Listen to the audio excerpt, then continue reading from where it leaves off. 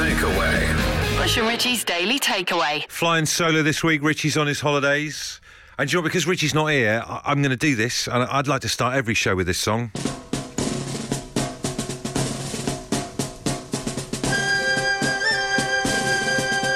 All Evertonians, wherever they are, just looking up. Even if they're toiling away in the field, just looking up. Like meerkats. It's like a bit in Thundercats where the Eye of Thunderers put onto a cloud. This is the Little Everton theme tune, the team that run onto the pitch too, Z Cars. You know I'm an Everton fan. It's been a traumatic football season. It's done and dusted now, but we very nearly went down, very nearly got relegated, very emotional. I think it's fair to say that fan power, the spirit of the Blues, played a big part in pulling the team out of the relegation battle at the very last minute. It's kind of defiance. That defiance at the end of the season was symbolised by blue flares. I don't mean trousers.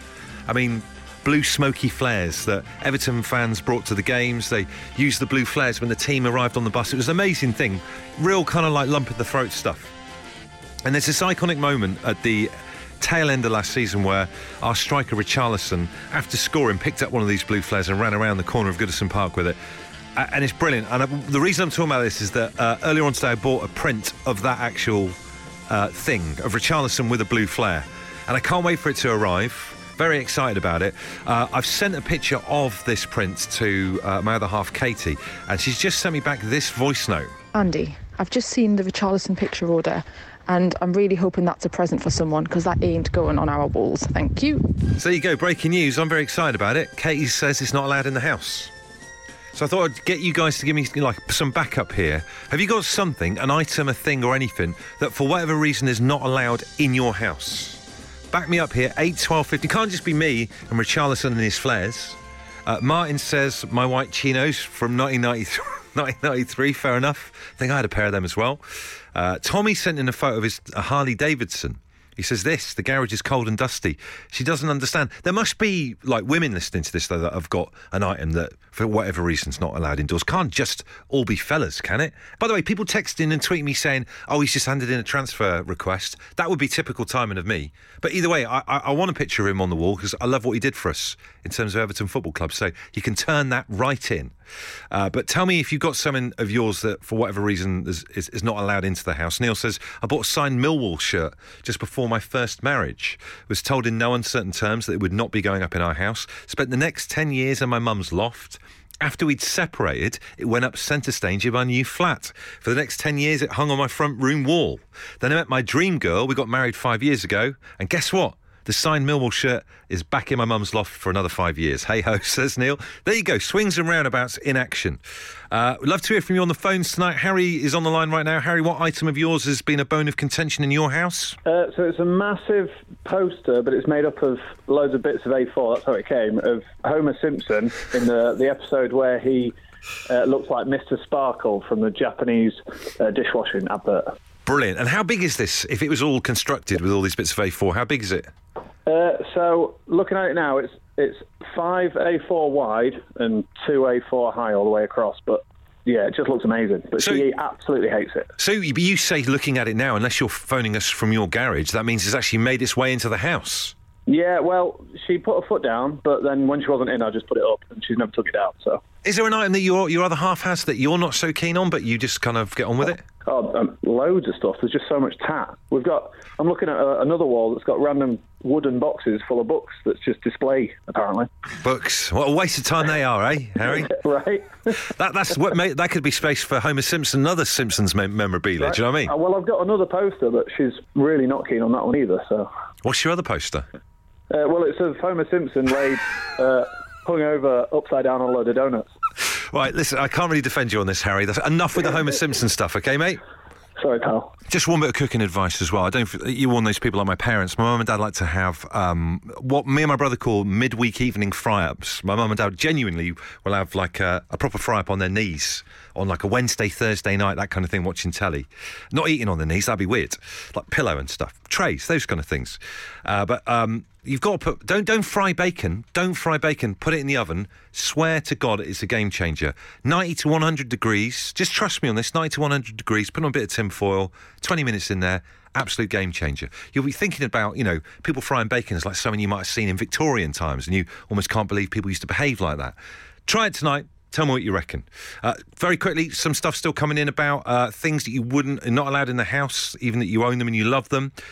Si says handwritten Shed 7 lyrics written by Rick Witter himself, such as Going for Gold and On Standby. Currently in the cupboard, he's gutted. And Steve says a bendy bully from Bullseye. Not one on the show, but one bought several years ago when you could buy them. Wife didn't like it on show, but it's safely in storage. Sometimes we get texts into the studio that I don't know whether they're meant for us or someone's accidentally texted in. And there's one that's just coming now. I don't know whether it's like someone texting their mum, or it's a genuine question for me. It just says, "You still going to Home Bargains?" Do you know what? If it's for me, yes, I am.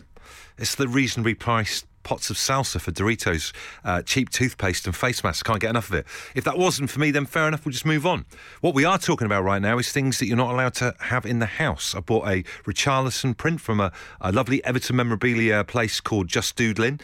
Katie won't allow it in the house already. It's not even arrived yet. Not allowed in the house. Banned. Have you got a similar situation? Robin Devon says, I bought an exhaust blanking plate for a Rolls-Royce jet engine for a Tornado. Don't know what any of those words mean. Ex-wife wouldn't have it in the house. Future wife loves it, and it's on the wall in our hallway. There you go. Swings and roundabouts. We've got Emma on the line right now. Emma, what item wasn't allowed in your place? It is a life-size cutout of Legolas from Lord of the Rings. Wow, so Legolas, the long blonde-haired elf, played by... Yes. Who played him in the movies again? Orlando Bloom. Orlando Bloom. Tell us about that. Why is it not allowed in the house, and how did you end up with it? Well, I had a bit of a crush on Legolas, and my family got to know about this. And when my parents went on holiday, they saw this cutout in one of the music schools in America, and they brought it back for me to the point that he didn't even fit in their suitcase. They had to bring him on the plane, and the stewardess I don't know where they put it, but they looked after him for them, and then they presented it to me when I got home. So he was around, I think, in the lounge for maybe a day or two. And then he got relegated to the garage. Where is he now? I still have him. He's still in the garage. Yeah, he will have to come out again at some point, I think. Yeah, get him out there. Take him for a walk into town or something like that. So did you go and visit him in there or anything, or what? Maybe every now and then, just to see he's still, not being nibbled away by mice or anything like that. Oh, that would be a very unglamorous end for Legolas, wouldn't it? Being nibbled away by rats and stuff. It would. Yeah, it would be, yeah. Lovely to speak to you. Take care. Thank you. Take care. This is Bush and Rich's Daily Takeaway. Bush here with you on this Thursday night. How's your week been? Has your week been all right so far? I had a bit of a nightmare on Tuesday. Got on into a little Brompton folding bike to cycle home. I do swear by that little bike. It's done me well over the past few years, particularly during that tube strike and everything that was on Monday. So this is Tuesday. Finished the show, put all my little, high-vis stuff on, jumped on the bike, set off, started pedalling across Golden Square, felt a kind of rumble from the back wheel, thought to myself, hold on a second, this isn't right. Normally picking up some serious speed by this point, as you can imagine. Looking incredibly cool. It turns out I got a flat tyre. And you know what, I've had a good run. I can't even remember the last time I've had a flat tyre. An incredible run of it being all right. And finally it's got me. Here's the thing, right, I had to walk it back into the building. And then I thought, I can't be dealing with this right now. And I still haven't dealt with it. It's still downstairs. I don't know if I know how to change a tyre on a bike. I remember doing it and fixing a puncture when I was like a kid. You remember that with out in the back garden with the washing up bowl, a bit of chalk, some bubbles. But this is the back wheel on the Brompton where all the gears are, and I don't know how to get that off. And do you know what? It got me thinking about the stuff that I learned at school. And no offence to CDT or home economics, but instead of back then wasting time making a tie-dye drawstring bag with your initials on it or a hedgehog wooden pencil case, maybe we should have been drilled in proper life skills so that now, all these years ahead, I'd know what I'm doing in terms of changing tyres and sorting punctures out. So this hour of the show, just have a little think about this, right? If you think back to your school days, what mega life skills should we have been drilled in back then that would help us further down the line? Like engine awareness. I don't know anything about the engine of our car. I haven't got a clue. What about a Wi-Fi network setup? Or even getting a phone and trying to connect your phone to the work Wi-Fi? Why is that still so confusing? Let's learn about it in school and get it sorted out. Even just changing a wheel on a car. I wouldn't know what to do in a million years. Someone pointed out the other day that you've got a spare wheel in the boot. I didn't even know that. It's just hiding underneath there. Like a stowaway. So, Think back to school. Remember general studies, that kind of thing? You should be learning life skills. What about getting some people to come in and teach you about bad tattoo choices when you're at school? So, like, if, 4 or 5 people come in, they just raise their shirt and show you, like, a tribal tattoo or one of them, barbed wire around the arm that seemed like a good idea at the time. Superman symbols, a Tigger or something like that. Imparting wisdom onto the younger generations. Or what about, you remember St John's Ambulance? Do you remember they came in and they do that thing where they've got that horrific-looking doll, which is like a head and shoulders and a torso, and you would normally give it mouth to mouth. What about that, but for learning how to do kissing? Because that's terrifying, isn't it?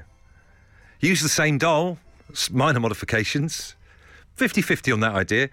Think back to school. What do you wish you were drilled at as a life skill back then? Andrew says, Bush, I like the idea that you had earlier on of learning to kiss on the St John's Ambulance doll at school. Take it a step further, put a bra on it. Some of us could learn to undo it while snogging it at the same time. I think you've just crossed the line there, Andrew, mate. To be honest with you, a lot of people pushing their tea away. Thanks very much. We are, on a serious note, talking about what life skills we should have been taught at school because I've got a flat tyre on my bike. It's not a euphemism.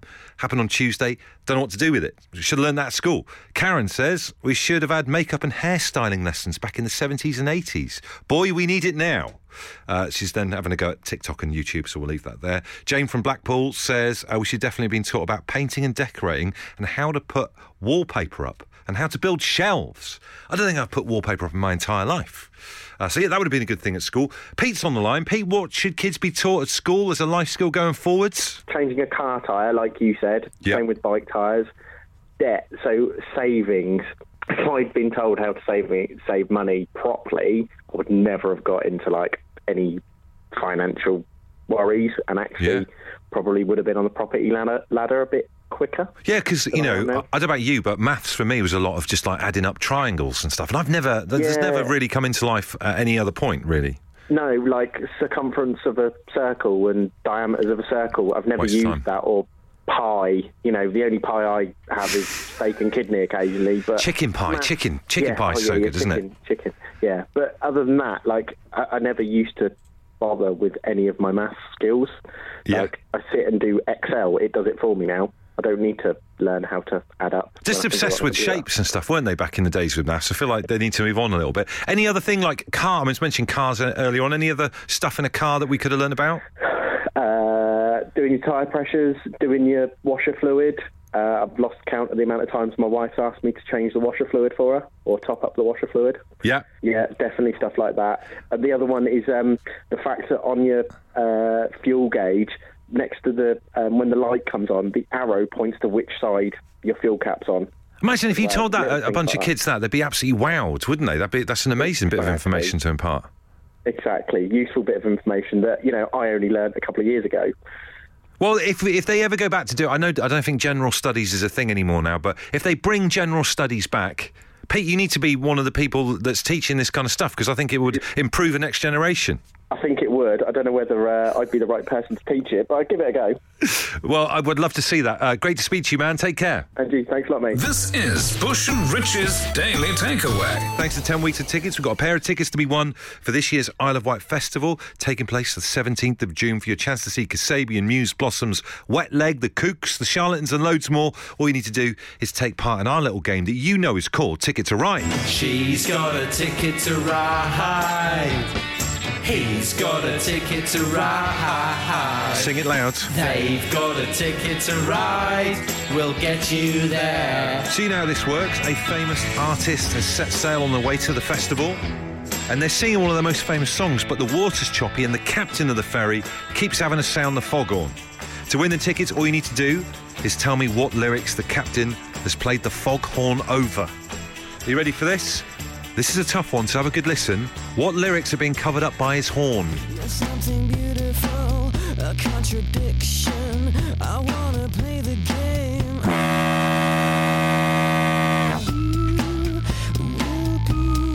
Tricky, tricky, tricky. Let's speak to tonight's contestant. Who's this online? Who have we got here? Is it Tamaris? Hi. Hey, lovely to speak to you. How's your Thursday been? Yeah, I'm better now. Oh, bless you. What have you been doing today, Tamaris? I have just been doing some work from home and housework, boring stuff. Okay. Is it housework? Is there any therapeutic bit of housework that you've done today? There's something that afterwards you feel that's actually kind of quite good doing that? Like a bit of clearing out. I always like to try and declutter. So, yeah. And I had a few goes of Ticket to Ride as well, so... Fantastic. That's good. And then we were just contemplating earlier on what to have for tea this evening. Producer Adam's thinking pizza. I might have a jacket potato. What are you having? We've actually got potatoes in the oven as well, so... Oh, brilliant. What, jacket potatoes, or are they going with someone else? I need to know. No, it's really dumb. Go on, please clarify. I hate to pressure you on potatoes, but... I took some stuff out earlier thinking it was chicken tikka masala, and it was actually sorbet, so I had to kind of... What an unusual dinner you're going to have this evening. Yeah. I love that. I just chucked something else in to go with it, but it's a bit of a mishmash. You're going to still have the... You're not going to let the sorbet go to waste, though, are you? No. Right, let's stop talking about sorbet and potatoes. Let's get on with this. Have a listen to this band playing one of their famous songs, and they've got a foghorn all over it. You're something beautiful, a contradiction. I wanna play the game. Bit of Muse there, of course, playing at the Isle of Wight Festival. What is the missing lyric, please, Tamaris? I want the friction. Yeah, absolutely right. You're off to the Isle of Wight Festival. Good on you. Thank you. Congratulations. So a bit of a downer with the whole sorbet situation, but things have certainly rallied at the final part of the evening. What about that? That's great. Thank you. Take care. Have a good night. Great to speak to you. Thank you for that insight into your Thursday. We've absolutely loved it. This is Bush and Rich's Daily Takeaway. So a big thank you to everyone who sent in videos of their pets yesterday. I was on my way back from football last night on the train, watching videos of dogs sing along to Coldplay and stuff like that. It was great. Proof that dog night last night was a success. Cat night the night before. Tonight, in the final of our little trilogy of celebrating pets, it's any other animals. What about the animals that aren't the usual run-of-the-mill stuff? If that's you, you've got a pet like that, get in touch. You can tweet us at Absolute Radio. Ashley's on the line. Ashley, what have you got? So we've got 8 rats. Not just one, not just 2, like a couple of rats. You've got 8 rats. Yeah. Well, you can't really have one rat because they're social animals, so they need to be in at least pairs. Oh, I didn't know that. Do you know what the collective noun is for a load of rats in one go? Yeah, it's called a mischief. Is it really? Yes. Okay, and what do they look like, these rats? Are they all like all black rats or brown rats, big ears? What's going on? The domesticated rat is the Norway rat. So in the wild, they're brown. It's called agouti colouring. But our rats, they have like varieties in a similar way that dogs have breeds. And they're all different colours. So we have some that have white markings, some that are brown, some that are grey. And they also have 2 different ear placements. So they can either be on top of their heads, like wild rats usually have them, or on their side. And they're called Dumbo ears.